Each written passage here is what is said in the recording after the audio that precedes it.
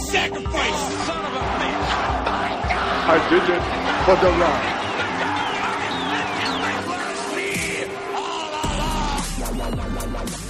Ladies and gentlemen, welcome to Turnbuckle Training. Introducing first your longtime fan, short-time podcaster, and former fantasy wrestling hardcore champion, Peyton Quickie Speed Boy Green.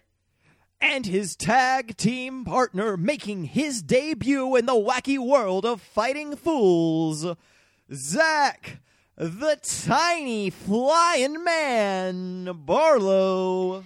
This is a show for longtime wrestling fans and rookies alike. We're going to take you through some of the biggest shows, matches, and rivalries in wrestling history, or at least the ones I can talk about for a little while. And if you know nothing about wrestling, don't worry, because as you'll soon find out, I don't either. So, Peyton, what are we going to be talking about today? So last week we talked about the ladies. This week, we're going to talk about the other kind of division of wrestling. We're going to be talking about the cruiserweight division. Started out as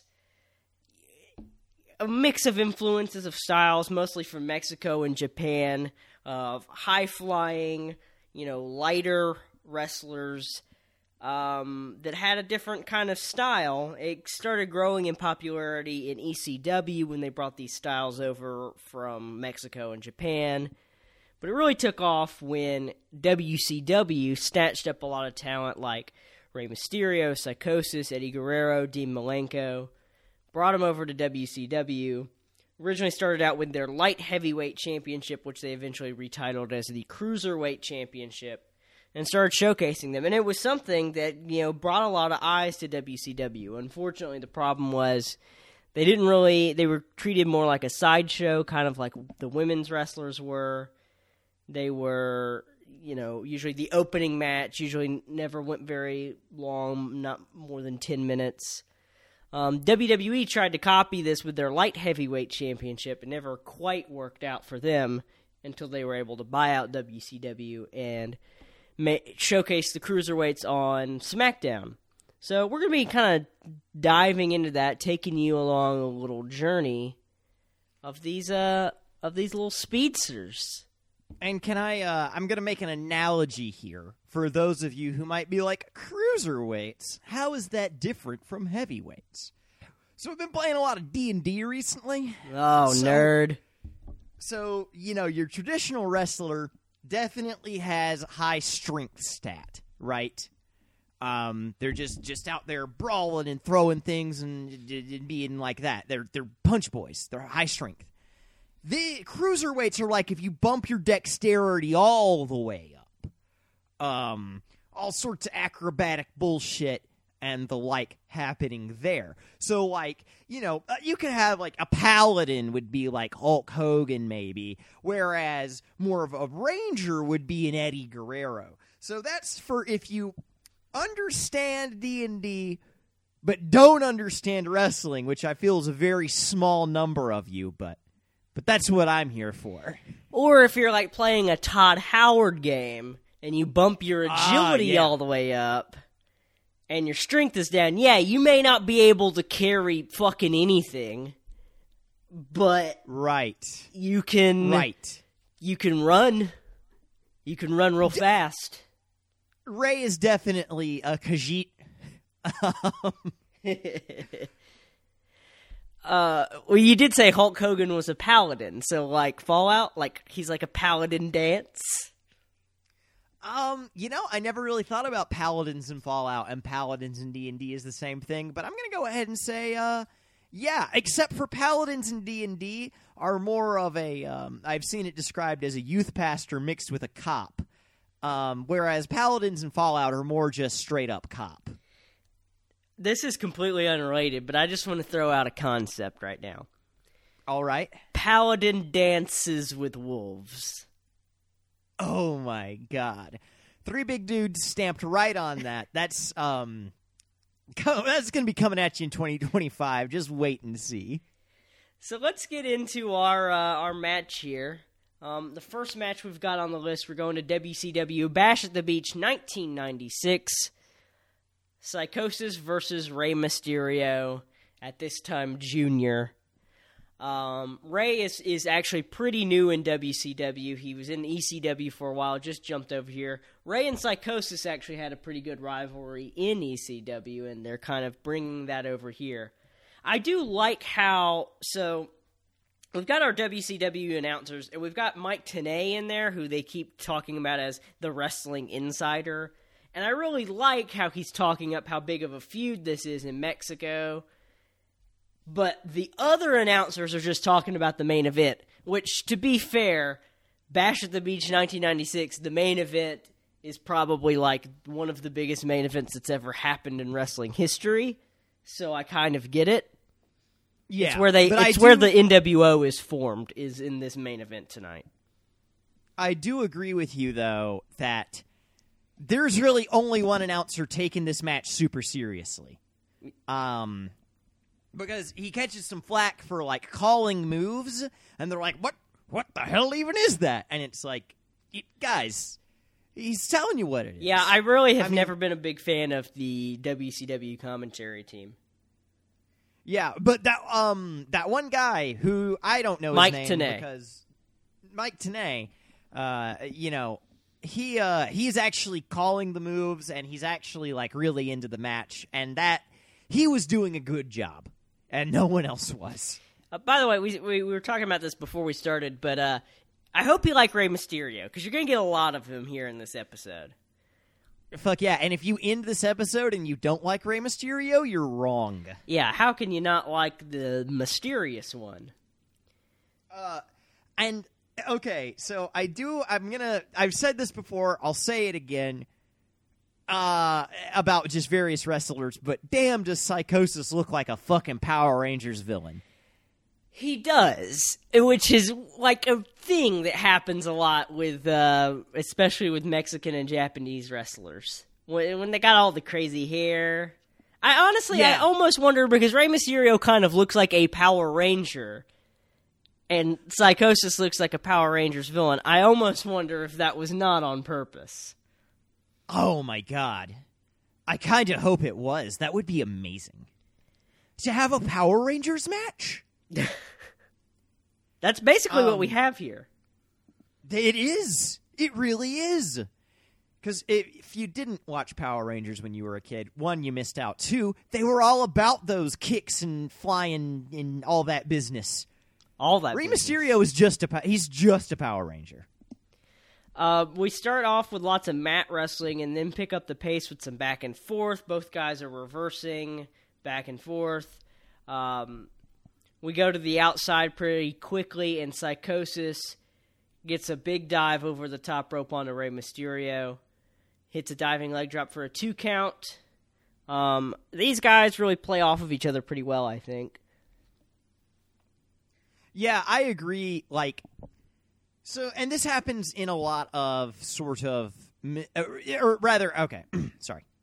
This is rare for Rey Mysterio, I think, as we're going to see later, because a lot of the time, it's Rey Mysterio's doing all the work and the other wrestlers sort of reacting to him. Here, he kind of gets a challenger that is like him in a lot of ways, and so that is nice to see. Yeah, a lot of times with your cruiserweight matches, you have one big high flyer, and you have another guy who's more of like a ground-based, mat-based guy. But here you get 2 high flyers. Really cool spot. Mysterio dives off the apron and hits a Hurricane Rana on the floor. And then in the ring, he gets a springboard Hurricane Rana for a near fall. This is before Rey Mysterio is using the 619. He doesn't start using that until he's in WWE. So his main finishing move is a Hurricane Rana, which he kind of just is hitting from out of nowhere. Hurricane Rana being the move where he jumps on the guy's shoulders and flips him. I like how I feel like a Hurricane Rana is somewhat common now. Yeah. But even here, they're like, what the fuck is that? And the guy's like, in Mexico, they call that a Hurricane Rana. Yeah, because they're even calling it, they're calling it the Americanized name, the Frankensteiner. Because Scott Steiner, of all fucking people, quote-unquote, invented the move. Yeah, and he was talking about how much Ray looks up. He's like, he really looks up to Scott Steiner. And I'm like, oh, God. No one should ever look up to Scott Steiner. Rey Mysterio and Scott Steiner couldn't be more different other than they, believe it or not, use the same move.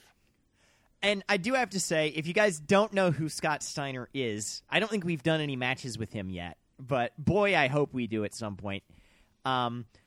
He's in our intro. And if you just go look up on YouTube Scott Steiner Math, and you'll immediately see what we're talking about. Oh, he's great. We go to the outside. Psychosis slams Rey Mysterio down on the guardrail. And then he hits a senton from the top rope onto Rey Mysterio on the floor. Back in the ring, Rey Mysterio does this pretty cool cartwheel into a head scissors takedown. Psychosis gets on the apron, and Mysterio gets a springboard dropkick. And Mysterio goes all the way to the top rope and Hurricane Rana's Psychosis to the floor. It's like he keeps doing the same move over and over again, but it never really gets old because he's finding new ways to do it. Right. And that's one thing, I feel like cruiserweights are defined in a lot of ways, specifically Rey Mysterio, by head scissors and by Hurricane Ranas. And it's just like finding new ways to put someone into that, and it's always really cool, like you were just saying. But briefly, for those who might not have watched the matches or might not know in wrestling what head scissors or Hurricane Rana are, could you explain those moves? I mean, I just did. I mean, I know, but like really break them down, okay, my man. So the attacking opponent jumps at the defending opponent, I guess you'd say, wraps their legs around the guy's head, and then uses his body weight and his momentum to flip the other guy over. Oftentimes it's transitioned into a pin. Sometimes it's just used to launch the guy into some sort of object or parts of the environment. Fuck yeah. Did I do it the right? Detail I'm talking about. That's perfect. Another really cool move is when he springs to the top rope and Rey Mysterio hits a corkscrew plancha onto Psychosis. And it looks like he hits his leg on the guardrail coming down, but he kind of just shakes it off. Go ahead. Oh, just all of the... One thing I love about cruiserweight that, we see in this match and that we see later is all of the, using parts of yourself, specifically legs, powerful leg movements to throw your opponents. Anyone can throw someone with their hands, but to throw someone with their legs, that is truly special. Yeah, they're the arms of the lower body. Back in the ring, and Mysterio attempts a springboard, but Psychosis catches him with a huge powerbomb, but only gets a 2 count. We go into the corner, and Psychosis gets on the top rope and attempts a crucifix powerbomb, but Mysterio reverses that in midair into a Hurricane Rana, pins him for the win. Really, really cool match ender there, I thought. One thing that I do love about cruiserweights that we're going to talk about, I'm sure, later, and that is reversals. So reversals are in all kinds of wrestling. Like, someone tries to do a move on someone else, but the person they're doing it to somehow turns it around and makes it a move on the original dude. But and that can be anything from, moving out of the way to make someone smash into something. Or, grabbing their hand as they're about to punch you and punching them instead.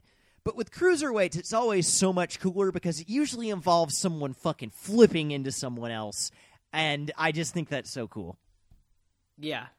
It's awesome. Because, you really do. It's much less than, someone just gets out of a move. Someone will take a move and turn it into another move.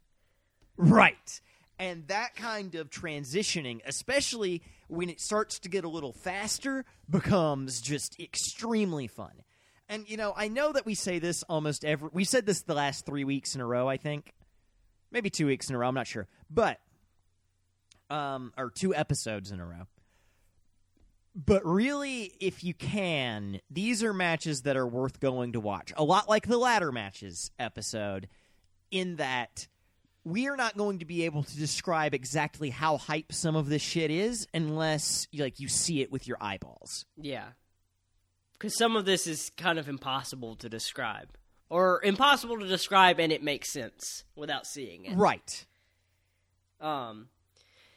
I've seen these two guys wrestle a lot, and I've seen some better matches out of the two of them, but from what I saw, it was a pretty good match. I wish it could have gone longer, and I think the commentary was pretty bad. It distracted from the match a little bit. Yeah. I agree with that. And again, them always talking about what's coming up later in the show. You talked about how cruiserweights have never really been given their time. And I didn't really know what you meant until I watched this series of matches, and I'm totally on your side about that now. Yeah, they're really not given the spotlight they deserve. Yeah, it was weird because they could show them off in WCW, and a lot of the guys who were cruiserweights in WCW ended up doing really great things, like Rey Mysterio, Eddie Guerrero, Chris Jericho. But they were treated as, and this was something they were actually called, vanilla midgets. Oh my God. Yeah. Kevin Nash pretty infamously said that guys like Eddie Guerrero and Chris Benoit couldn't do anything because they were too small. And yet he was wrong. Yeah, completely so. I really like this style of wrestling, and I really think that whenever you are not just like big man, then you have to somehow compensate you have to make your moves more interesting, and that is what I think this is an evolution of, well, I might not be able to lift someone above my head and slam them over my knee, but what can I do that is even cooler than that? Mm-hmm. That's a good point. I gave that last match a 3.5 out of 5. Let's go to our next one, which is one of my favorite matches of all time, actually. I think I showed you this match one time, but do you remember this one? I vaguely remembered it while I was watching. Okay, yeah, because you were. But I will say you were drunk when you watched this. I mean, you could say that of any number of pieces of media. But I do think that last match was a lot more start and stop than what this one's going to end up being. Yeah, I agree with you there. This one is at Halloween Havoc 1997 for the Cruiserweight Championship versus Rey Mysterio's mask. So Eddie Guerrero is coming in with the championship, whereas Rey Mysterio is putting his mask on the line. And you can tell that this is another WCW show because it looks like it was filmed at Wario Stadium. Is that partially because Rey Mysterio is purple? A little bit. But just the lighting and the eeriness reminds me so much of that Mario Kart level, and I cannot for the life of me it's supposed to be decide Halloween. why. It's supposed to be spooky. But all ECW shows look spooky. Rey Mysterio has a pretty interesting outfit here. It's like a full bodysuit, which actually comes into play in the storytelling of this match. Although, let's compare this match, and keep in mind the last time we saw these two guys wrestle in their Dominic's custody ladder match. Oh, yes. I unironically love the Dominic's custody ladder match. And I just can't explain why, but I fucking love it. It's terrible from the story perspective, but I fucking love it. These guys have a long rivalry, of course. They're going at it 8 years after this. This is probably one of their best matches together. Ray has another little mask with him. He gives it to a fan at ringside. We start right off with some high-impact, fast-paced action. Really like the way this one starts. Yeah, no, it does start off, immediately out of the gate, fucking awesome. A lot of these cruiserweight matches start with mat work. And, I mean, I guess that's a fine way to start a match. But I always love when a match, starts high-tempo, stays high-tempo. Yeah. Pretty quickly off the bat, Mysterio sends Eddie to the outside and handsprings over the top rope, but he lands on the apron, and Eddie pulls him off the apron into the floor, slams him into the steel steps. Back inside the ring, Ray tries for another handspring, but this time Eddie catches him in midair and hits him with a back suplex. And I just think that Eddie and Ray will always put on a good match. When I see them wind up, and I just always get excited for it. But here I think Eddie is he's so good at being a heel, man. Yeah. He's so good at it. He knows exactly how to play that, and he gets the crowd all riled up. Yeah, there was a period of time when I was a kid watching wrestling where these guys would always wrestle on SmackDown, just like a random match, just for the hell of it on SmackDown, and it would be awesome. It would steal the show every time. I like how he starts ripping at Rey Mysterio's mask because he's in that bodysuit, so he's trying to rip it off. I do have a question: what would happen if he just ripped his mask off? Would the match end? Would it be for nothing? And that's one thing in all these Rey Mysterio matches is the opponent's always like, "I'm gonna take that mask." And like, what if one time they just were like, you know what, I'm not gonna fuck with your mask at all. It's fine. I'm just gonna leave it there. Yeah, and then of course it was fucking Kevin Nash who ended up making him take the mask off. Disgusting. Kevin Nash, the one that you were just saying was being an asshole to all the cruiserweight guys. Exactly. I really like, and I remember they would do this a lot on SmackDown too, where they do this thing where one guy tries to pin him, so Eddie's trying to pin Ray down like with his hands, and Rey Mysterio bridges up, and he's able to leap all the way up to the top rope while he's still got Eddie's hands, and then hit a backflip into a DDT. Awesome move. Yeah. Fucking awesome. And so a lot of the time in wrestling, when someone says from the top rope, what they mean is from the top turnbuckle in the corner. Here, when we say he hits a backflip DDT from the top rope, we mean literally this man jumped onto the rope, just the middle part of the rope, and backflipped off of it because his dex is at just 1,000. Yeah, I've seen a lot of that where they just jump right to the top rope, but I mean, if you're thinking about it and you're explaining it, it does take, you kind of have to, like, talk about that a little bit more, because it's not like he's just jumping up to the corner. He's jumping to, like, he's just tightrope walking, except for he's jumping onto the tightrope. Right. And it's just so fucking crazy to me. And then backflipping off of it and catching a guy's head and slamming it into the mat. Right, because it's Undertaker that has the last ride. I might be thinking of the wrong move. That might not be the move I'm thinking of. Where he walks along the top rope holding the hand of the other person. Yeah. And that's like that's a cool move. And Taker's a big dude, so it is kind of impressive. But that's like, he starts at the turnbuckle, he climbs up carefully, and then he like walks along like a trapeze artist. Here, Eddie is literally jumping from the ground to a rope and backflipping off of it. Yeah. Rey Mysterio is. Yes, I apologize. Rey Mysterio is. Yeah. Apologize directly to Rey Mysterio. This one's for you, Ray. No one else listens to this part of the podcast. Hey, bud. Glad you're here. I'm sorry I got you and Eddie Guerrero mixed up. It was just a slip of the tongue. I'm stupid. So I hope you can accept my apology, and we can move forward as friends. Thanks. That was so much. It was much more than I thought you were going to do. Well, you asked me to apologize directly to Ray, and I did it. After a while, Eddie starts getting him grounded, and he puts him in a Cobra Clutch. He's like ripping a hole in Rey Mysterio's mask. He keeps going back to these submission moves to try to keep him grounded. Eventually, Eddie sends him into the turnbuckle, and Ray like flips up the turnbuckle and is like turned upside down in the corner.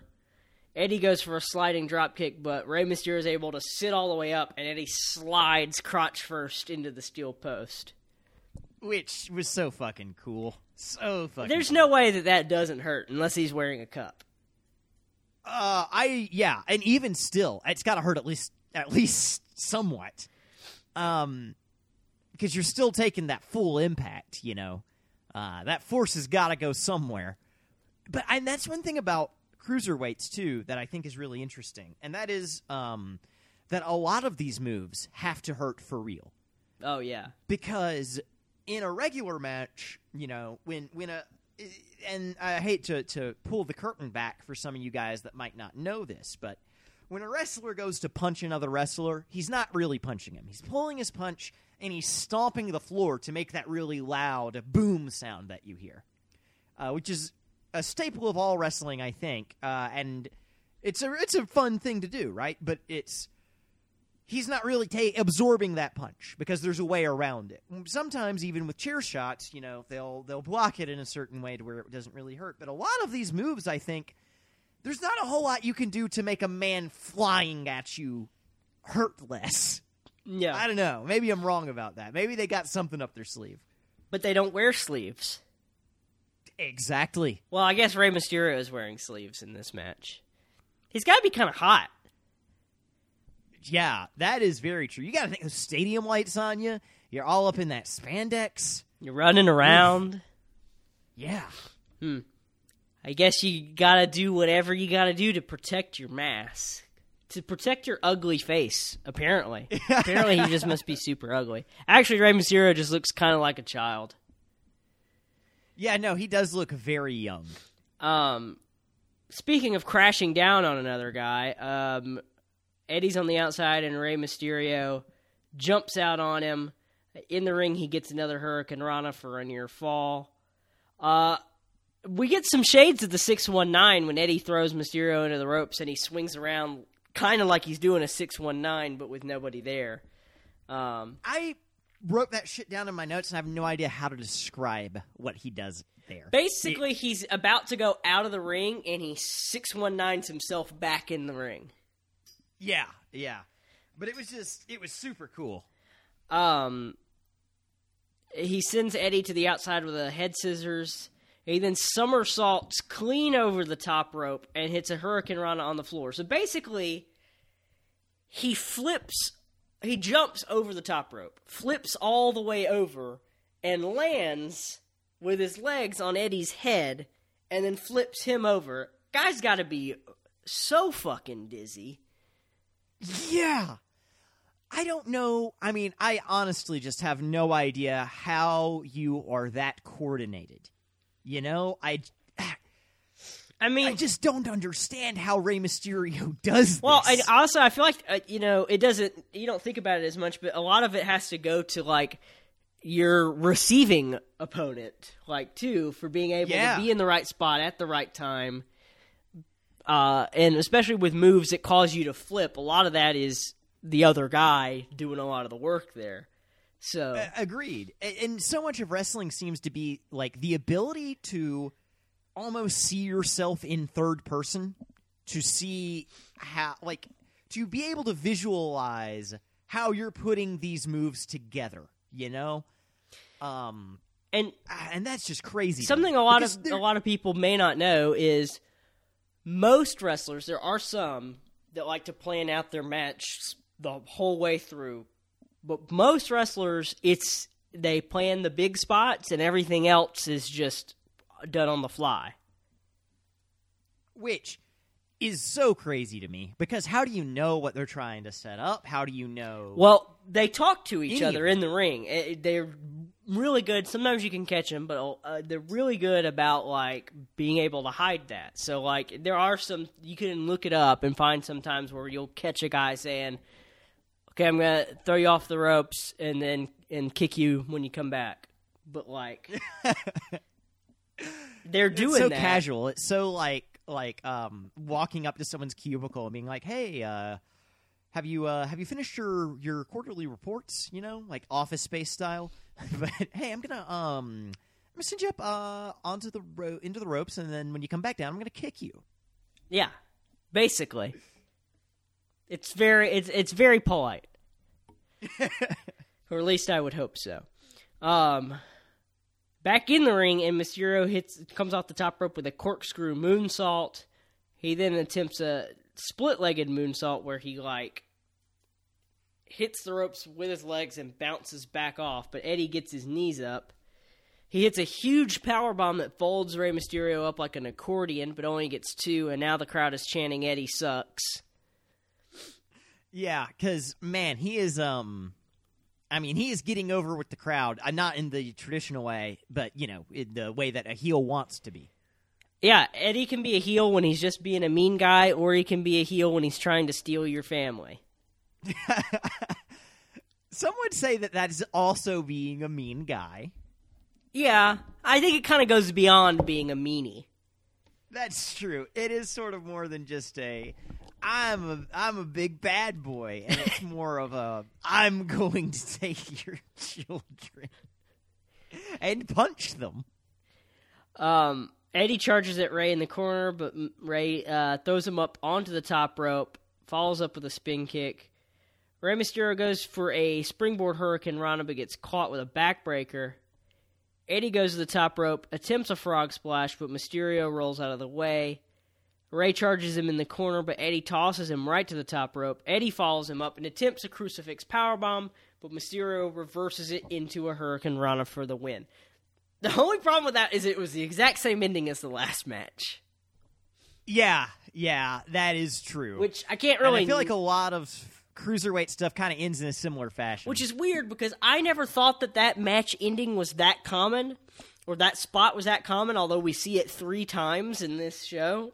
Yeah. I'm not really going to count off for it. I think it was just luck of the draw. I happened to pick 3 matches that had that same spot, all with Rey Mysterio. Yeah, I think it's just a cool way to end a match, and so it does get a little overused. I thought this was awesome. 2 incredible wrestlers. This is my favorite match of this show. If you're going to watch one match from this show, make it this one. Yeah, this is probably the best match these 2 have had, and maybe the best match in WCW history. It's amazing. It's absolutely amazing. I give it a 4.5 out of 5 stars. Yeah, I would agree with that wholeheartedly. Again, this is pretty much how cruiserweights are treated throughout all of WCW. Eventually, when WWF buys out WCW, they take all their titles with them. They keep some of them. They get rid of some of them. They decided to keep the Cruiserweight Championship and get rid of their Light Heavyweight Championship. WWE's Light Heavyweight Championship really didn't do much for anybody. It really wasn't. They had, Gilbert be the Light Heavyweight Champion for, a year. Gilbert is a parody of Goldberg. Huh. So, they go a better way with the Cruiserweight Championship. Eventually it becomes the SmackDown exclusive title, but here we're seeing it defended on Raw. This is still pretty early, right after WWF buys WCW. In fact, the title is still called the WCW Cruiserweight Championship. So we can definitely, this is a feather in the cap of WCW, right, is bringing this style of wrestling in. Absolutely. You can't say a whole lot for them. I mean, just go listen to our, was that Spring Stampede? Yes. Episode? And you can hear all about the differences between the 2 companies. But this is definitely something they did well. They did right. Oh, for sure. And I think at first WWE wasn't quite sure how to use the Cruiserweights. They kind of treat them just the same as a sideshow, which I think this match proves to be a good example of it. We got Tajiri who's coming over from ECW, teaming with Torrie Wilson versus Billy Kidman, who's coming over from WCW. We actually watched a Billy Kidman match at Spring Stampede against Rey Mysterio. Billy Kidman and Tajiri, both great wrestlers. I feel like they just don't really get to do too much in this match. Right. I would agree with that completely. Interesting tidbit, Paul Heyman mentions that Kidman and Torrie know each other pretty well. They actually get married eventually. I don't know if they were married at this point. I just thought it was kind of cool that he kind of gave us a peek behind the curtain. Huh, that is interesting. Tajiri hits an enziguri, and Kidman goes to the outside. Tajiri rolls Kidman back into the ring, comes off the top rope for a moonsault, but Kidman gets out of the way. Just like in WCW, the announcers are pretty much ignoring this match, talking about the main event, talking about really anything else they can talk about other than the match that's happening right in front of them. Yeah, like, hey guys, just fucking call it, okay? We have so many goddamn promo packages and other shit in a pay-per-view that tells us what's gonna come up later that we don't need you talking about it during another match. Kidman whips Tajiri into the corner and charges, but Tajiri gets a big kick, follows it up with a couple more kicks for a near fall. He goes for a handspring back elbow, again gets a 2 count. Kidman charges at Tajiri in the corner, and Tajiri locks him in the tarantula. Always a fun move where he, like, wraps the guy up in the ropes. Yeah, I think that is honestly the highlight of this match is the tarantula, because, like, it was just, I mean, it's cool. It's always cool to see someone do a pin, or not a pin, but a hold either on a ladder, on the turnbuckle, in the ropes. Just something different, something cool like that. That seems to take a lot of sort of core strength to keep up, I would imagine. Yeah, that was one of Tajiri's, like... Tajiri always had, like, a bunch of weird signature moves like this, and the poison mist, the green mist he'd spit at people's faces. That sounds dope. I wish I could have seen that. Yeah, we don't really get much in this match. It's pretty short. Kidman misses a kick, hits a sit-out spinebuster for a 2 count. Tajiri eventually gets a buzzsaw kick out of nowhere, covers for the 3. It was good, nothing really bad about it, but it was just so short, and so there's not a whole lot to say about it, so I gave it 1.5 out of 5 stars. Yeah, just a really short match. I mean, with some cool stuff, like you were saying, like good wrestlers, but really just not given the time of day. And honestly, I prefer this style of wrestling to a lot of traditional wrestling, and I wish that we could get, like, bigger, cooler matches with it. Yeah. Eventually the title becomes exclusive to SmackDown. Raw has the Women's Championship. SmackDown has the Cruiserweight Championship. So they kind of advertise that. And I think once it moves to SmackDown, they do a better job of promoting it. They get some better matches.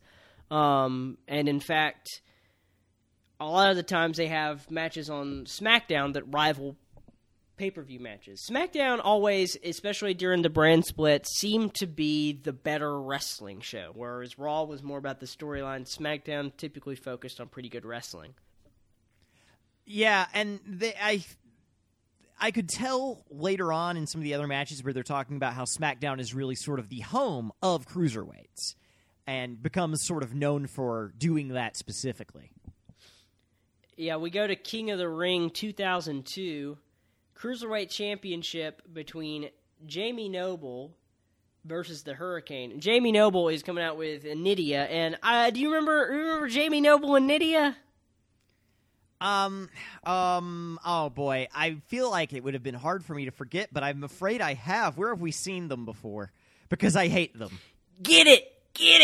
Stick your tongue in her! Oh my god, yep. This is, Mr. Cuck himself. I actually love Jamie Noble. I think he's a great wrestler. He just gets, like, this trailer trash gimmick that he could never get rid of. And he has the shitty haircut to boot. He even leaves the company. He leaves the company for, like, 2 years, too, and still comes back with the fucking trailer trash gimmick. Yeah, it is a very shitty gimmick. But what Peyton was referencing, by the way, was the Makeout competition in, I'm not sure what show that was. It was SummerSlam 2002. That was our second episode. Okay, yeah. So if you go listen to that, you can hear all about Jamie Noble being cucked. And it's funny, he's from West Virginia, which is like, I feel like is not really that, like, is that really trailer trashy area? Oh, yeah, man. That is prime. Okay. That is prime trailer trash country right there. All right. I mean, we're from Mississippi, so it's hard for us to have a frame of reference.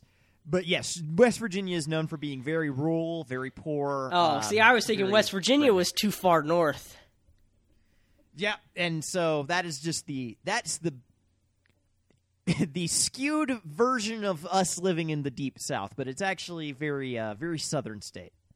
Jamie Noble and Hurricane are both from WCW, although Hurricane at that time was wrestling as Shane Helms, and he was part of a boy band gimmick. I know that I said it before, and I'm going to go ahead and tell you guys, I'll probably say it again, but this will be the last time this episode.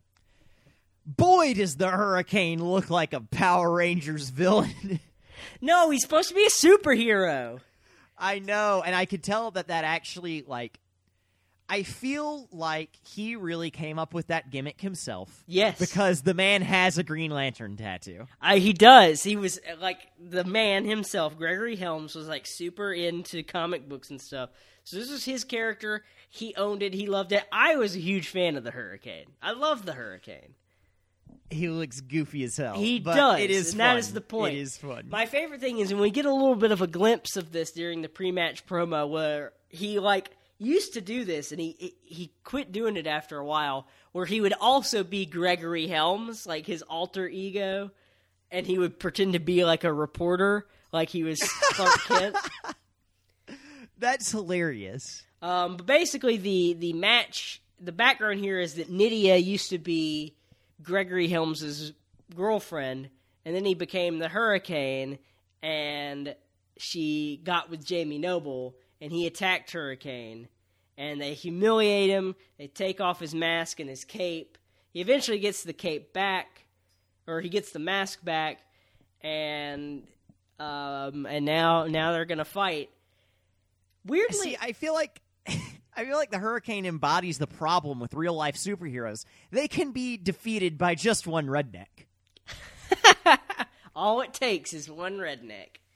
That's all it takes. He's been unmasked, so why you can't put the mask back on? Apparently you can't. You can't put the because they genie did. back in the bottle.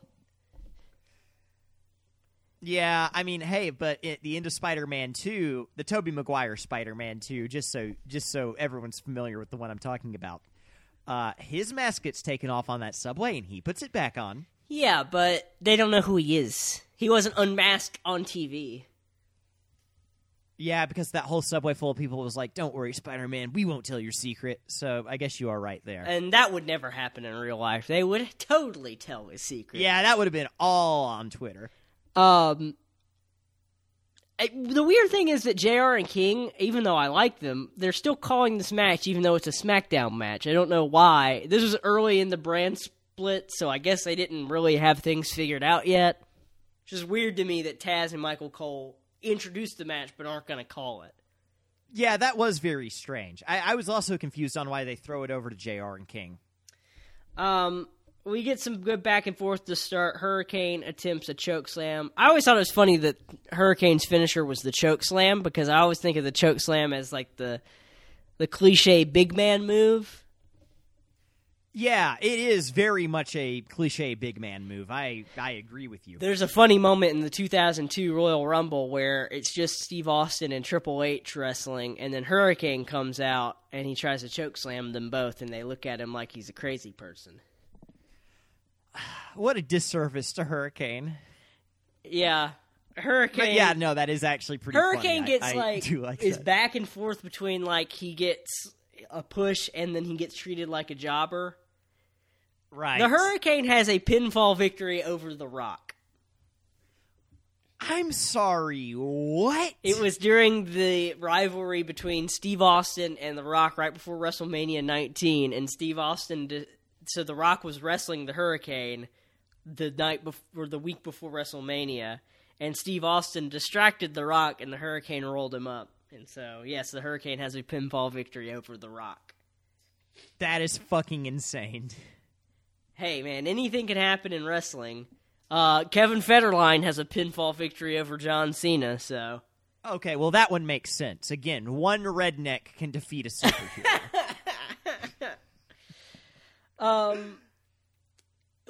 We get, still, we're not really treating women right here, because the crowd starts chanting, "She's a crack whore" at Nydia. Yeah, no, Nydia gets treated very poorly here, and is part of the reason why I really dislike this match, because the camera, a lot of the time, keeps fucking focusing on Nydia, and the commentary team keeps focusing on Nydia, and not on what's going on. This match is in just the all actual about ring. Nydia, really. It really is. You're watching Nydia while wrestling also happens. You're watching Nydia watch a wrestling match. Nydia reacts. Yeah, it's like a Let's Play from Nydia.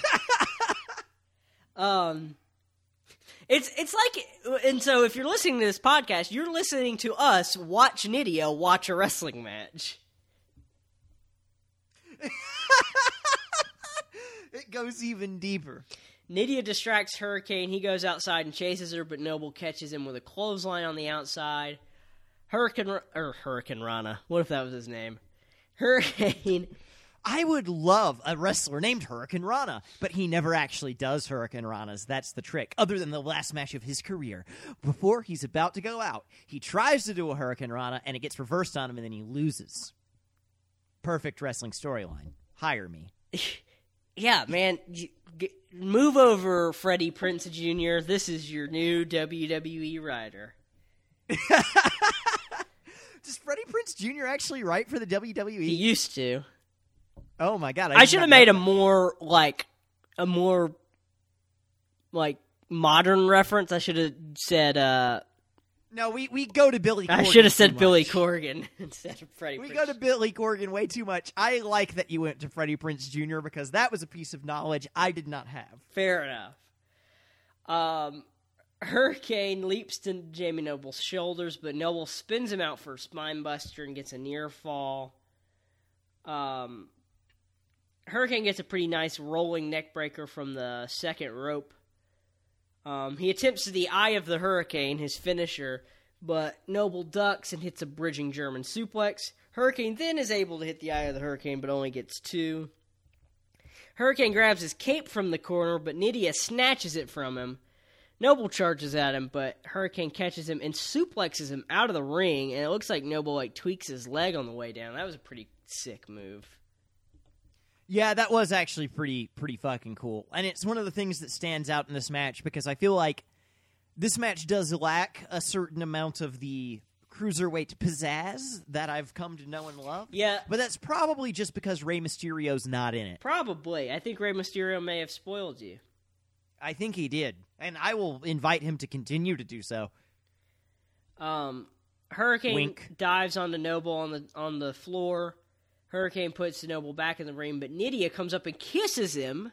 Noble uses the distraction to hit a baseball slide. He puts Hurricane on the apron and climbs to the top rope with him. Hurricane fights back and hits a huge swinging neckbreaker from the top rope. I thought that was pretty cool, too. Hurricane's actually pretty impressing me in this match. Yeah, I mean, he's doing some pretty good stuff. I'll say that. When I first saw him, I was like, "Oh, this clown," but he won me over a little bit. Yeah, I'd say he's at least a Cat 3 in this one.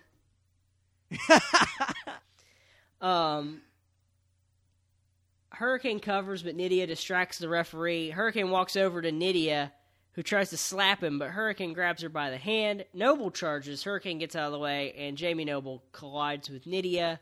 Most action he's going to get. Hurricane hits Noble with a chokeslam, but Noble kicks out. Hurricane goes to the top rope. Noble hits the ropes, crotching him. Jamie Noble then hits a big powerbomb. Jamie Noble covers. Hurricane gets his foot on the rope, but Nydia pushes his foot off, and Noble gets that 3 count. I fucking hate this ending. I can't stand it. I don't know. It's a good ending, and listen, if you hate this ending, see, you're watching a lot of big matches with me. If you're watching like day-to-day SmackDown stuff, this shit happens all the time because you want your heel to be a heel, but you don't want to make your face look that bad. Yeah, and I totally get that. I just want, I wish the heel here, I wish that Jamie Noble would have come off looking better. I think that the best wrestling in this match was done by Hurricane, and usually if I'm watching a match and I see the person doing the better wrestling, I want them to win. Well, that's and I know the that's point. not how it always works, but You see, you've played right into WWE's hand. That's exactly what they want. They want you to want Hurricane to win, and they want you to be mad when he doesn't. Congratulations, Vince. Wrestling. Vince, you did it. You got me, Vince. You done got. Got by Vince. I thought this match was okay. It had a nice story. It's just the audience chants, the announcers focusing on Nydia, the cameras focusing on Nydia took away from it. Yeah, it absolutely did. I agree. So I only gave it 2.5 out of 5 stars. Yeah, I would say that is an accurate rating.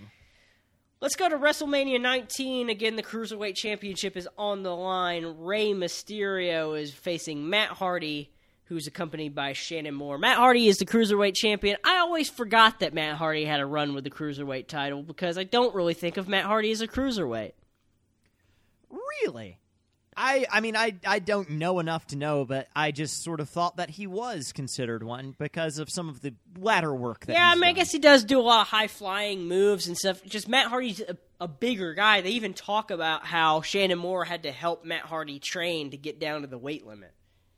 Yeah, Which that is true. They're never really clear about what the weight limit is. It's almost like maybe there isn't It was one. 225, then it was 220. Nowadays, it's 205. So, Wow. yeah. Get this, Rey Mysterio is like one of the smallest guys ever. He weighed 165. That's what he was billed as, which I feel like is pretty damn small.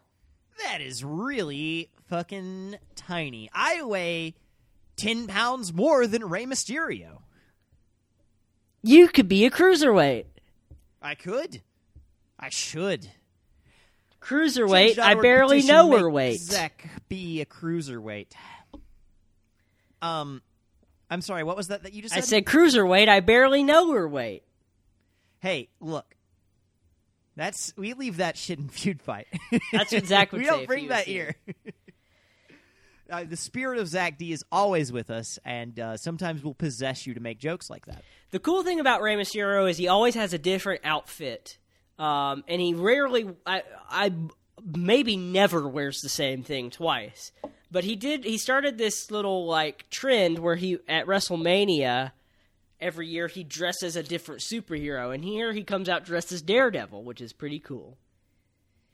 Yeah, no, I love this outfit. I mean, even It's though very this is fucking 2003, which means he's dressing as Ben Affleck Daredevil, but cool. Right, which, I mean, kind of sucks, but maybe we can say he's dressed as comic book Daredevil. You know, maybe we can believe but that. he's done some other pretty cool ones. He's done Flash. He did the Joker one year. That's very cool. And I feel like there is a big crossover between, and Peyton, you're one of these people, comic book fans and wrestling fans. That's why they have a comic book about wrestling. Oh, yeah, exactly why they have a comic book about wrestling. But I think that you know, those gimmicks and those costumes are really fun for that sort of cross-audience there. Yeah. And also because it does imply that Rey Mysterio is an actual real-life nerd, and I really hope that he is. He is. At least I think so. I mean, who else would just do that? Excellent point. Matt Hardy is in his weird... So Matt Hardy, after him and Jeff split apart, they got traded to opposite shows, and eventually Jeff left the company because of drugs. And Matt was on his own, so he had to kind of come up with this new gimmick, which was Matt Hardy version 1, which I really can't describe. It was just he would call himself version 1, he'd throw up this V1 hand signal, and that during his entrance music it would look like he was an internet video. I fucking love Matt Hardy version 1. I love his shitty little internet video, because he looks like an internet video, but not as you and I know them today. No, he looks like an early 2000s internet video, which is like 3 frames per second and looks super bad, and I love it. It's hilarious. Yeah, and they would always have Matt Facts on the side. Today, this Matt Fact was this is Matt's 4th WrestleMania, and it was like Matt doesn't know how they did WrestleMania without him. This is how I remember Matt Hardy, because when I started watching wrestling, this was the Matt Hardy that was out there. Right. And so Matt Hardy has radically sort of changed recently. Oh, for sure. Or somewhat I recently. guess he's Matt Hardy version 2 now. Well, now he's broken Matt Hardy. Oh, yeah. So that is, and then I guess that is his version 2. Version 0. He comes out with Shannon Moore, who Shannon Moore is like a family friend. Actually, they got into the wrestling business around the same time. Basically, there's like this like troupe of like North Carolina wrestlers that like hung out together and came into the business together. It's Matt and Jeff Hardy, Shannon Moore, and Gregory Helms. So Shannon Moore is coming out with him as his Mattitude follower or his MFer. Get it? I hate it. Suddenly, I hate Matt Hardy version 1. Yeah, no, the thing about Matt Hardy version 1 is that I feel like he does not have a whole lot of personality. I mean, I don't know, maybe I just need to see more of him. It took Matt Hardy a long time to really... Because Matt Hardy was always... I mean, both Hardy. Jeff even more so. The Hardys were never known for their character work. So it took a long time before we got broken Matt Hardy. Because that is very much a, like... I mean, what year would you put that at? 2015? 2015, 2016, something like that. And, of course, this so is 2003. For most of his career, Matt Hardy's just a dude. Yeah. And then he's like a dude. New dude. Yeah. New dude. And his new dude gimmick is quite good. Quite good. I do fucking love that. Shannon Moore immediately goes after Rey Mysterio, but Rey chases him off. Matt Hardy charges at Rey Mysterio, who backdrops him over the top rope, and then Mysterio follows up with a corkscrew plancha onto both guys, starting off real hot here. This is the opening match of WrestleMania 19, so it's a great way to open it. And I actually believe this is the first time the Cruiserweight title has ever been defended at WrestleMania. Yeah, I didn't know that about the Cruiserweight title at WrestleMania, but as far as this match just starting off so fast and so fucking... It's just fucking fun to watch Rey Mysterio. He's... If you know nothing about wrestling, if you think that wrestling is boring or whatever... Don't worry, you don't either. Yeah, don't worry, I don't either. But just go watch Rey Mysterio and he'll change your mind. Mm-hmm. Rey sends Matt to the apron, tries for a sunset flip powerbomb, but Shannon Moore kicks him in the gut. I guess the referee just missed it. Matt slams him into the guardrail. In the ring, Matt attempts a twist of fate, but Rey reverses it into a roll-up. Matt charges Rey in the corner. Rey kind of just grabs the ropes, leaps right over him, but Matt catches him and hits a side effect for a 2 count. I just put this quote here just to kind of give you the idea of the times. Michael Cole says Limp Bizkit still to come. Because Limp Bizkit is performing on the show. This is the show where Limp Bizkit is introduced as the WWE's favorite band. And they perform they perform Undertaker's entrance music, even though he had already changed his entrance music to something else at this point. Oh my god. I feel like you could definitely play a drinking game with this podcast. And anytime we mention Limp Bizkit, you have to take a shot. Yeah. And we're never going to not mention... If Limp Bizkit happens, we're never going to leave that detail out. Side note, I don't remember what game it was. I think it might have been WrestleMania 19, which was this show. WrestleMania 19, the video game. Fred Durst was an unlockable character. Oh my god, that's amazing. So, yeah. Has Fred Durst ever actually stepped in the ring? No. Damn it. A shame. But that is fucking crazy. But Kevin Federline has, and isn't that just the same thing? Essentially, yes. Matt Hardy charges at Rey Mysterio in the corner. Rey gets out of the way, and Matt goes shoulder first into the turnbuckle. Mysterio hits a seated senton, a springboard crossbody, a tilt-a-whirl head scissors, a tornado DDT, all that, but only gets a 2 count. Of course, now Rey's in the WWE, so he's doing the 619. He has him set up, but Shannon Moore grabs him by the leg. Matt the 619 we've talked about before, but could you give a breakdown of what that move is? I know in the past episode you've done it, but just again. Usually through some sort of setup transitional move, drop toe hold, drop kick, the opponent gets their head put onto the second rope, so their head is draped on the middle rope. Rey Mysterio will then charge at them and use the top and middle rope to swing his body around and kick the guy in the face. And then he usually will follow that up with a springboard Hurricane Rana or leg drop or something like that. Yeah, it's such a good move. It's my favorite wrestling move. I think it's the coolest one. Do you know where the name 619 comes from? I do, because you've told me before. It's the area code from the place that Rey Mysterio is from. San Diego, yes. Not area code, the phone code. Is that area code? Sorry, I was thinking zip code. Not a zip code, definitely an area code. And they make a really funny... Taz keeps trying to make this joke over and over again where he's... Oh my god, I fucking hate that joke. He wines them, dines them, 619s them. Yeah, like... Taz keeps saying that shit like a guy, like, have you ever had a friend who really wants, like, a joke or a catchphrase to catch on, and they just keep saying it? That's what Taz does. Matt hits a twist of fate and covers, but Rey Mysterio kicks out. And then Matt attempts a crucifix powerbomb in the corner, but Rey Mysterio counters into a Hurricane Rana. And I wrote, Jesus, people need to stop trying this. Because that happens every time. None of these wrestlers even do that move normally.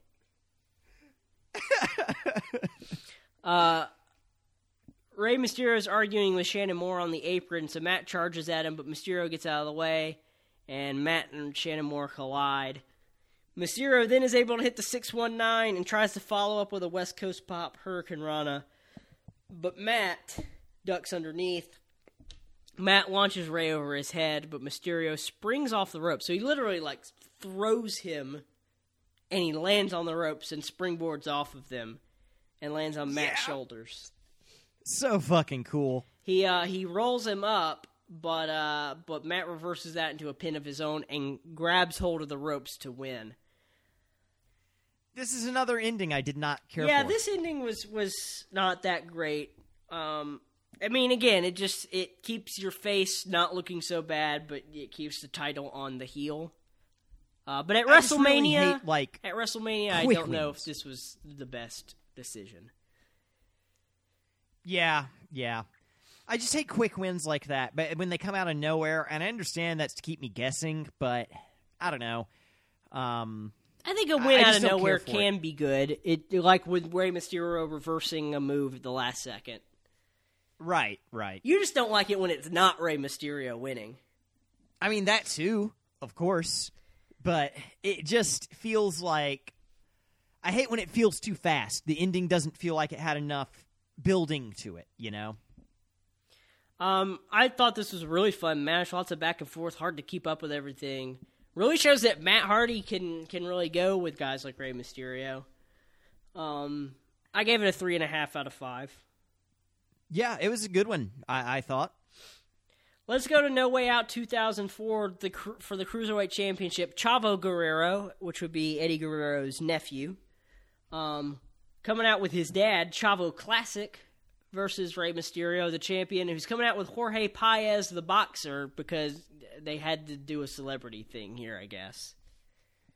I'm gonna know more than you for once on this fucking show. This is my time to shine. You know who Jorge Paez is? No, I was going to explain the pre-match promo about the story. Okay, go for it, because I missed this one.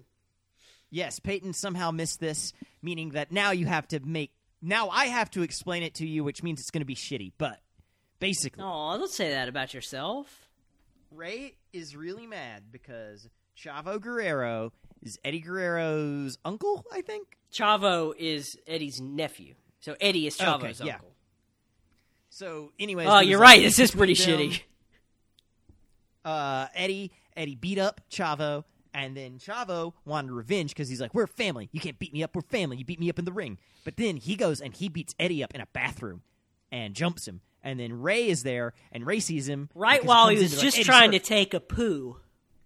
Yeah, he was just trying to take a shit. And then, but, like, Chavo's like, nah, man, it had nothing to do with me. And Rey attacks him. They are also in the bathroom. And then this match is when they get to finally face off and settle their beef in the ring. Tonight, it's a bathroom brawl. The announcers mention here that Chavo has vowed to take off Mysterio's mask. Come on, get a new thing. Your uncle already did that one. Yeah, no, and I feel like that's, like I said, most of the Mysterio matches is they're like, I'm going to take your mask off. You know, And then they don't, other than the one time someone did. Rey Mysterio had a really great rivalry with Eddie Guerrero. I think it's probably the best rivalry in Rey Mysterio's career.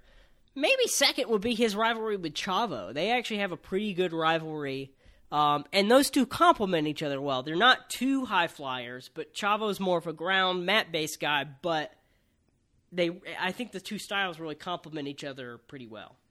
Chavo is definitely a Wario to Eddie, or not to Eddie, I'm sorry, to Rey Mysterio's sort of Luigi. Wario and Luigi?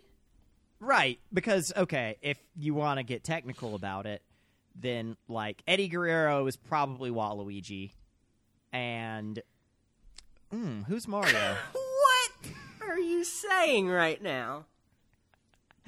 Luigi he's the one in Super Mario Bros. 2 that can jump the highest. That's why he's Rey Mysterio. Wario is a big old sort of ground-based guy who's very mean and does a lot of evil things, and that's why he's Chavo. And farts. And then Eddie is Waluigi because I needed for him to be someone, and he's related to Chavo, so that makes sense. I thought Waluigi has and a Wario mustache. aren't related. Waluigi... Oh, wait, you're right. Yeah, Waluigi's just Anyways. Wario's weird friend. You- So maybe make Eddie that- is Mario. Maybe Eddie is Mario. Yeah. Okay, I like that better. Ooh, but then who is Waluigi? We'll never know, I guess. I guess Psychosis. I don't know. Psychosis is definitely like Lenny or Lemmy. That's his name, the Koopa Kid. Ah. Let's move on. I feel like we're... That's for the best, Yeah. yeah. So, fuck. Yeah. Early on, Chavo is trying to rip the mask off, but Mysterio fights out of it. Chavo goes to the outside, and his daddy is pepping him up. Crowd is chanting, Chavo sucks. Chavo slaps Rey, and Rey turns with a bunch of strikes. Mysterio is actually able to hit the 619 pretty early, but Chavo Classic grabs Mysterio's leg when he's on the apron. So Jorge Paez comes up and punches Chavo Classic in the face, but the ref kicks Jorge Paez out, and the crowd is very upset. Yeah, okay, here's my question. What jurisdiction does the ref have outside of things in the ring? You know? He can tell Eddie, he can tell Chavo to do things. He can tell Rey to do things, but he can't tell just a spectator to do things. The ref has no power there, no jurisdiction. Well, and yet he does. Here's the thing. So, like, if someone from the outside interferes with the match, then he has jurisdiction. But if two other guys are just going to fight and do their own thing, like, how does that really do anything? I agree. Little Chavo goes to Big Chavo's aid, and that's when Mysterio springs off the chop rope and planches right onto Chavo. Rolls him in the ring, gets a springboard leg drop and covers, but Chavo kicks out. Chavo charges at Rey Mysterio, but Mysterio trips him up, sends him face first into the middle turnbuckle. We're on the top rope, and Chavo is able to hit this really impressive gut buster from the top rope. Just toss him and slam him down onto his own knees. And it was pretty brutal. Yeah, that was pretty brutal. And this is, again, a scenario where you have contrasting styles, so you have a lot of, like, Rey's trying to set things up and do things, and usually if it's against a ground-based guy, he's going to get a lot of his hits in by reversing those and taking advantage of the fact that, like, you've put yourself up in the air, so now I'm going to bring you down. I'm going to bring you down right on my knee. So now he's able to start focusing on the ribs. Interestingly, this is like the first and only match in here where we have someone focusing on a body part. That seems to not happen a lot in cruiserweight matches. Yeah, I also noticed that, and that's clearly if you've listened to any of our other episodes, something that happens a lot in wrestling. is the focusing on a body part, specifically an injured body part. But we've not seen a lot of that. We've not seen a lot of it. We're getting a lot of big moves, a lot of near falls, a lot of 2 counts. Really cool moment is when both guys are out on the apron and Mysterio hits a DDT onto the apron and puts him back in the ring and covers, but he, once again, only gets a 2 count. Just thought that was a pretty innovative move there. It was. When you say there's a lot of, sort of near falls, they try to pin so many fucking times in this match. Yeah, it really keeps you times. guessing for what's going to happen because, like we've seen, cruiserweight matches can kind of end out of nowhere. So, right. At any moment. And normally, I don't like too many pin attempts, but here I think it works really well.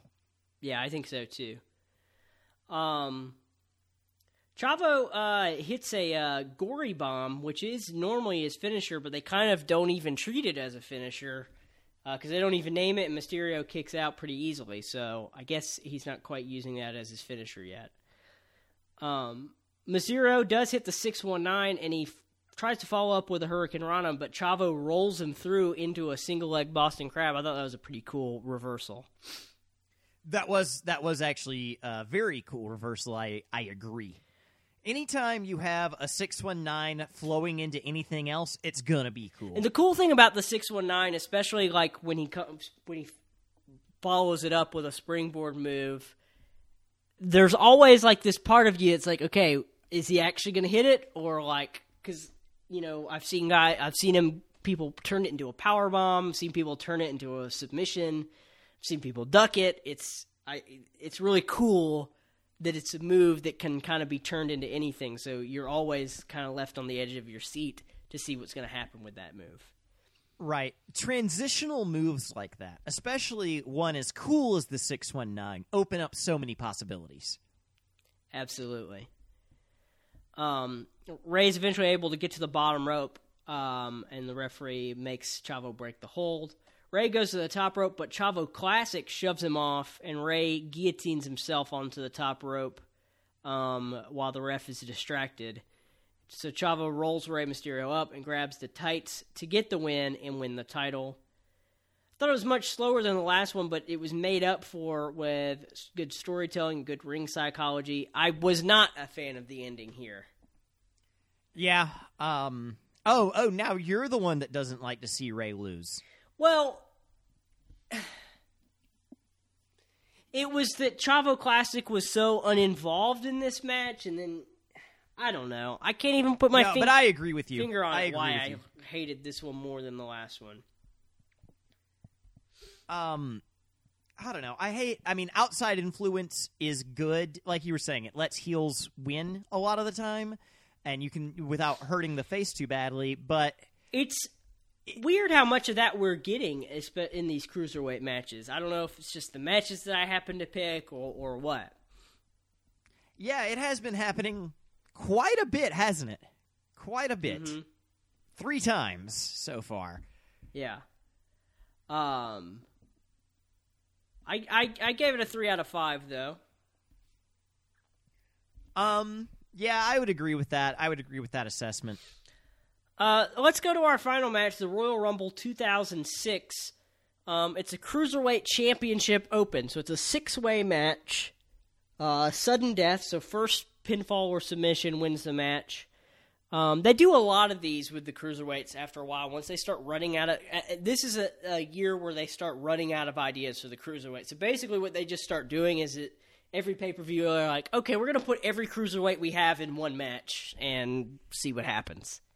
Yeah, this match is weird, and I kind of hate it in some ways, because... And this one isn't as bad... Well, get into it.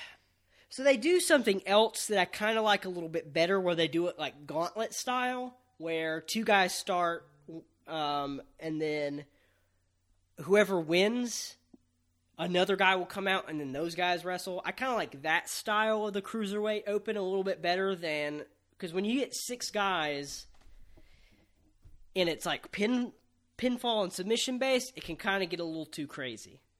It can, and the thing is that I think that style sounds better, what you're talking about there, because that's essentially kind of what happens here eventually, is that we get sort of 2 of the 6 people will have a one-on-one until it gets to the time that one of them goes to pin, and then another one of the 6 people will come in, take the place, and break up the pin. Yeah. You can do some cool stuff with multi-man matches, but I feel like once you get past, man, 3 is good, triple threat works good, 4 starts pushing it. Once you get past 4, it's too many. Yeah, it's too much. So the gimmick here is it's only open to former and the current cruiserweight champion. So Kid Cash comes out first. He's the cruiserweight champion.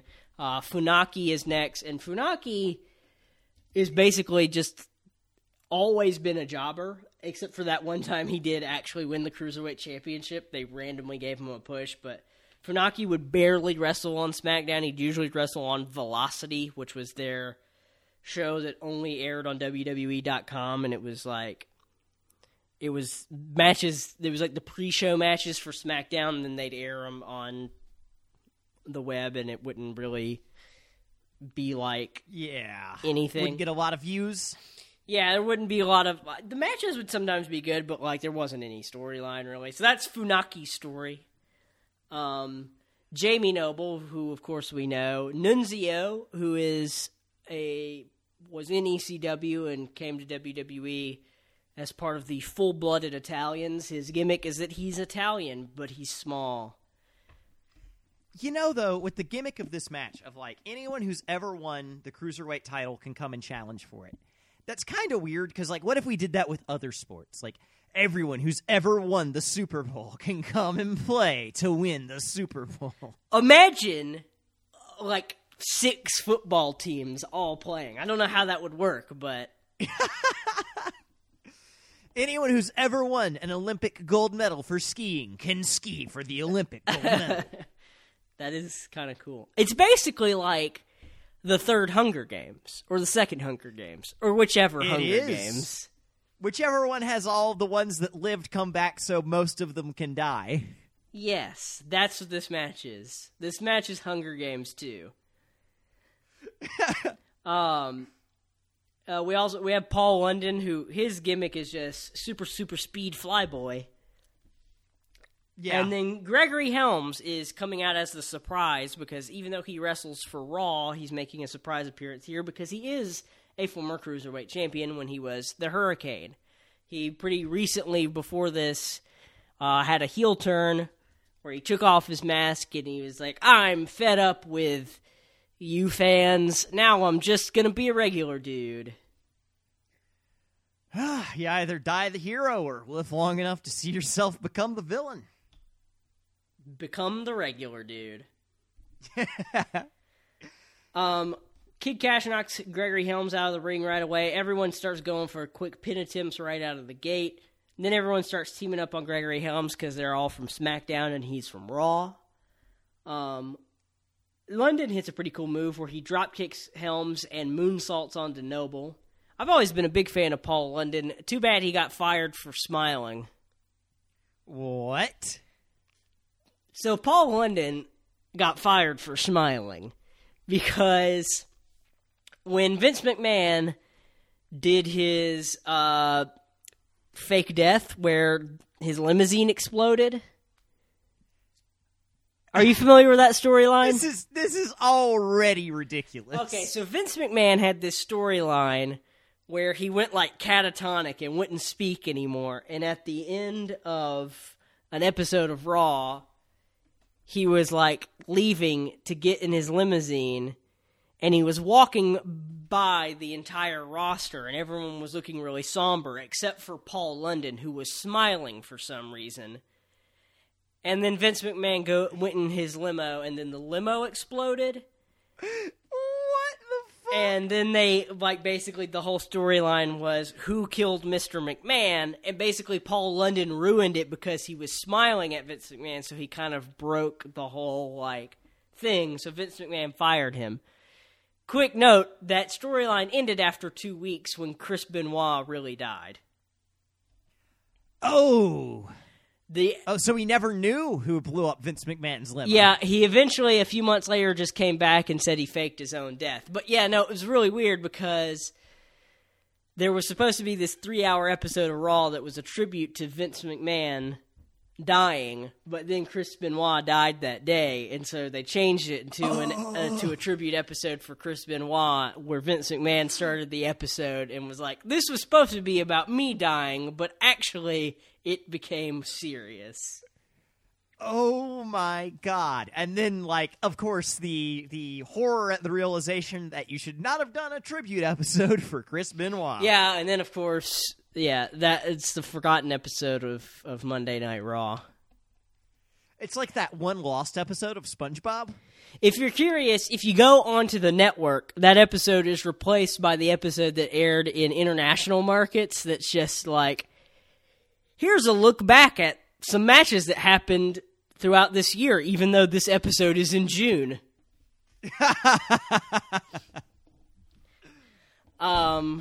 Anyway, back to Paul London, who was fired for smiling. He tries for a head scissors on Gregory Helms, but Helms tosses him out of the ring. Nunzio gets a Sicilian slice on Helms. Noble breaks it up. Noble goes for a powerbomb. Nunzio reverses it and slingshots Noble headfirst into the top turnbuckle. Funaki hits a running bulldog on Noble. Covers, but Nunzio breaks it up. I think this is what you were talking about, how basically we keep just getting one guy thrown out of the ring, and then we get another guy and then hits another a guy finisher, comes in. and yeah. Right. Eventually, Also, I like that fucking Nunzio's finisher is called the Sicilian Slice because Giddy's Italian and pizza. oh, I never knew that. Yeah, it's like a slice I'm of kidding. I did know it. Okay. Kid Cash backdrops Nunzio over the top rope. He goes crashing down on top of Helms in London. Eventually, Funaki whips Jamie Noble across the ring, and Jamie Noble dives through, hits a suicide dive on Nunzio. Funaki goes to the top rope. Cash shoves him off onto Nunzio and Noble.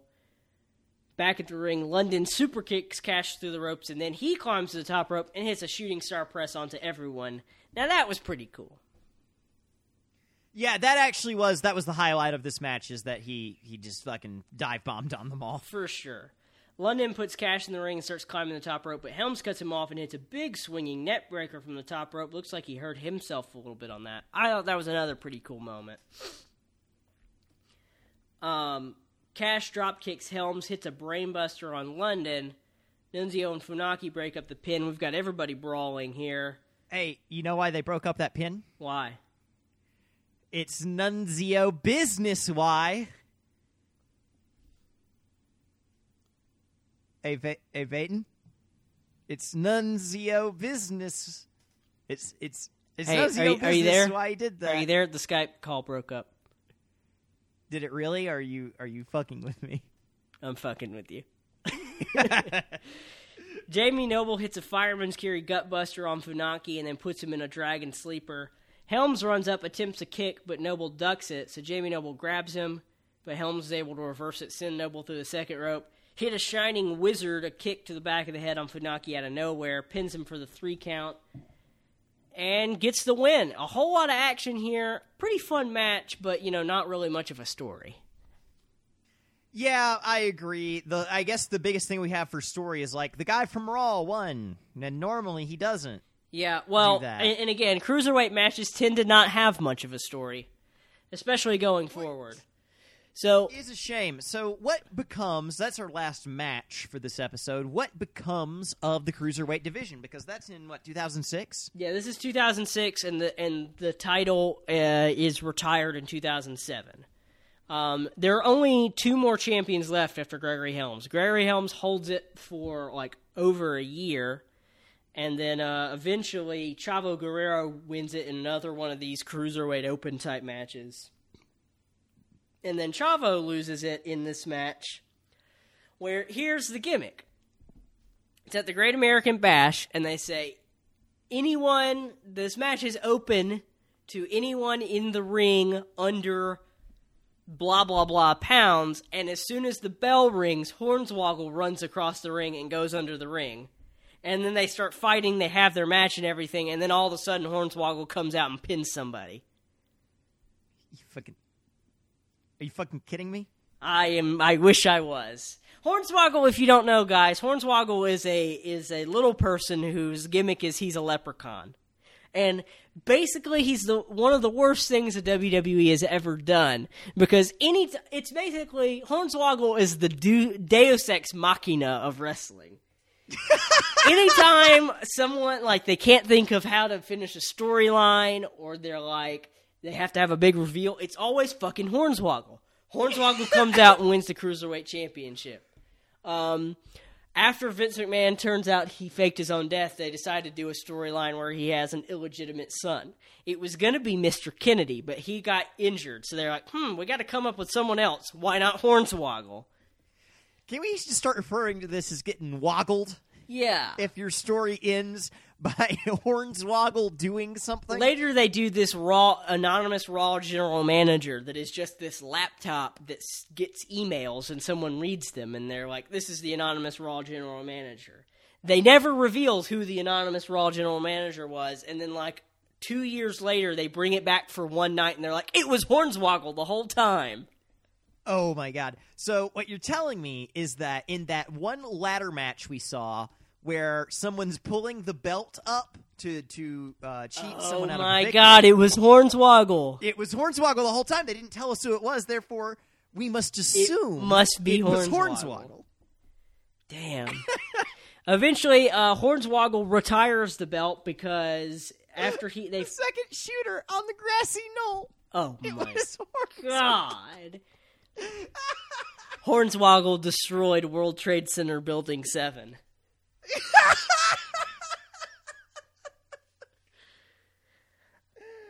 I fucking love this lore. Hornswoggle is responsible for retiring the original Cruiserweight Championship. After it's revealed that he's Mr. McMahon's son, they're like, well, you're in too much danger, so we have to retire the belt. And they never brought it back until a couple years ago. They created a new Cruiserweight Championship, and they started this show called 205 Live, it airs on the WWE Network. It's just cruiserweights. I've never watched it. I've heard good things, and it sounds like they're actually treating the cruiserweight division pretty well. Other than the fact that they don't. We might have to do an episode on one of those. Yes, I agree. The only problem is it's like they have their own show. They're not on the main roster, so. Yeah, that does kind of suck. I really hope that we see a return to cruiserweights in the spotlight, because I really enjoy that style of wrestling a lot. And I had no idea that the title was retired and that all these horrible fucking things happened to it. That's awful. And then there are a lot of cruiserweights that go on and do pretty good things, like Rey Mysterio, Eddie Guerrero, Chris Jericho, Chavo Guerrero. Lots of guys end up becoming pretty big names who started as cruiserweights. They just weren't taken very seriously as cruiserweights.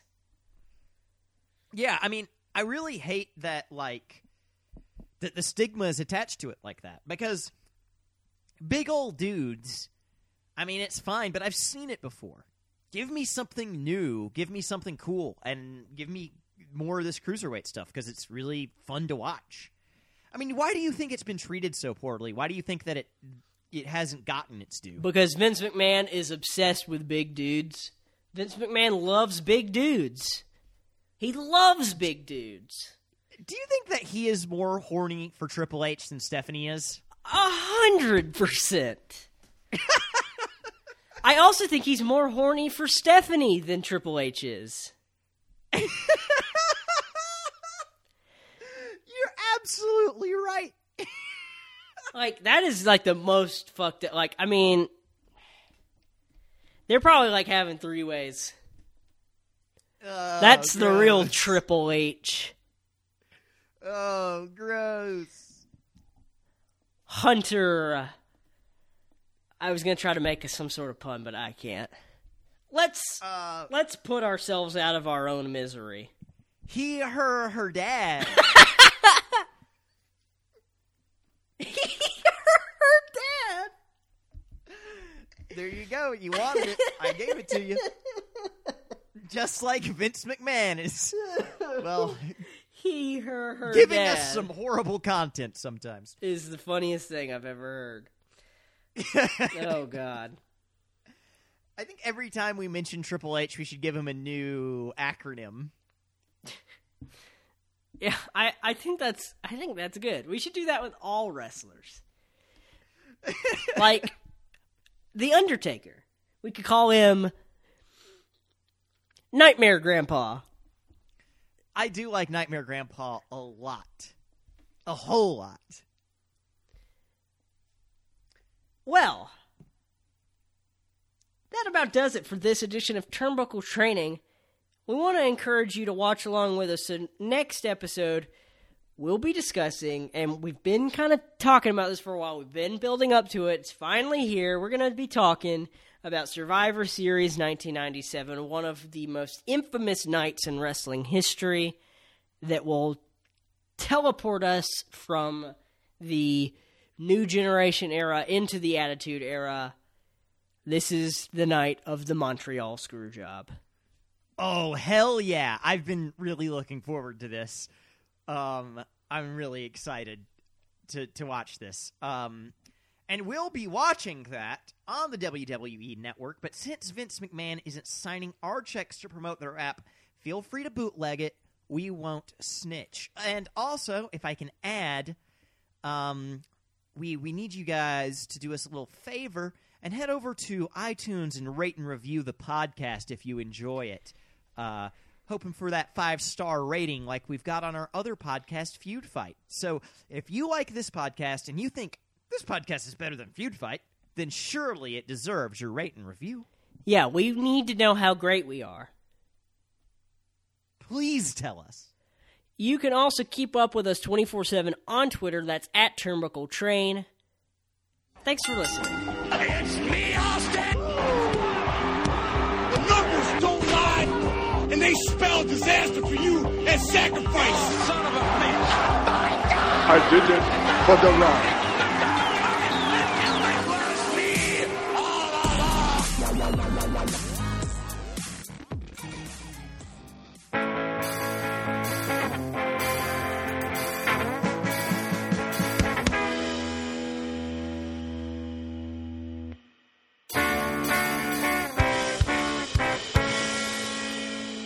Get ready for the bonkerest event of the summer.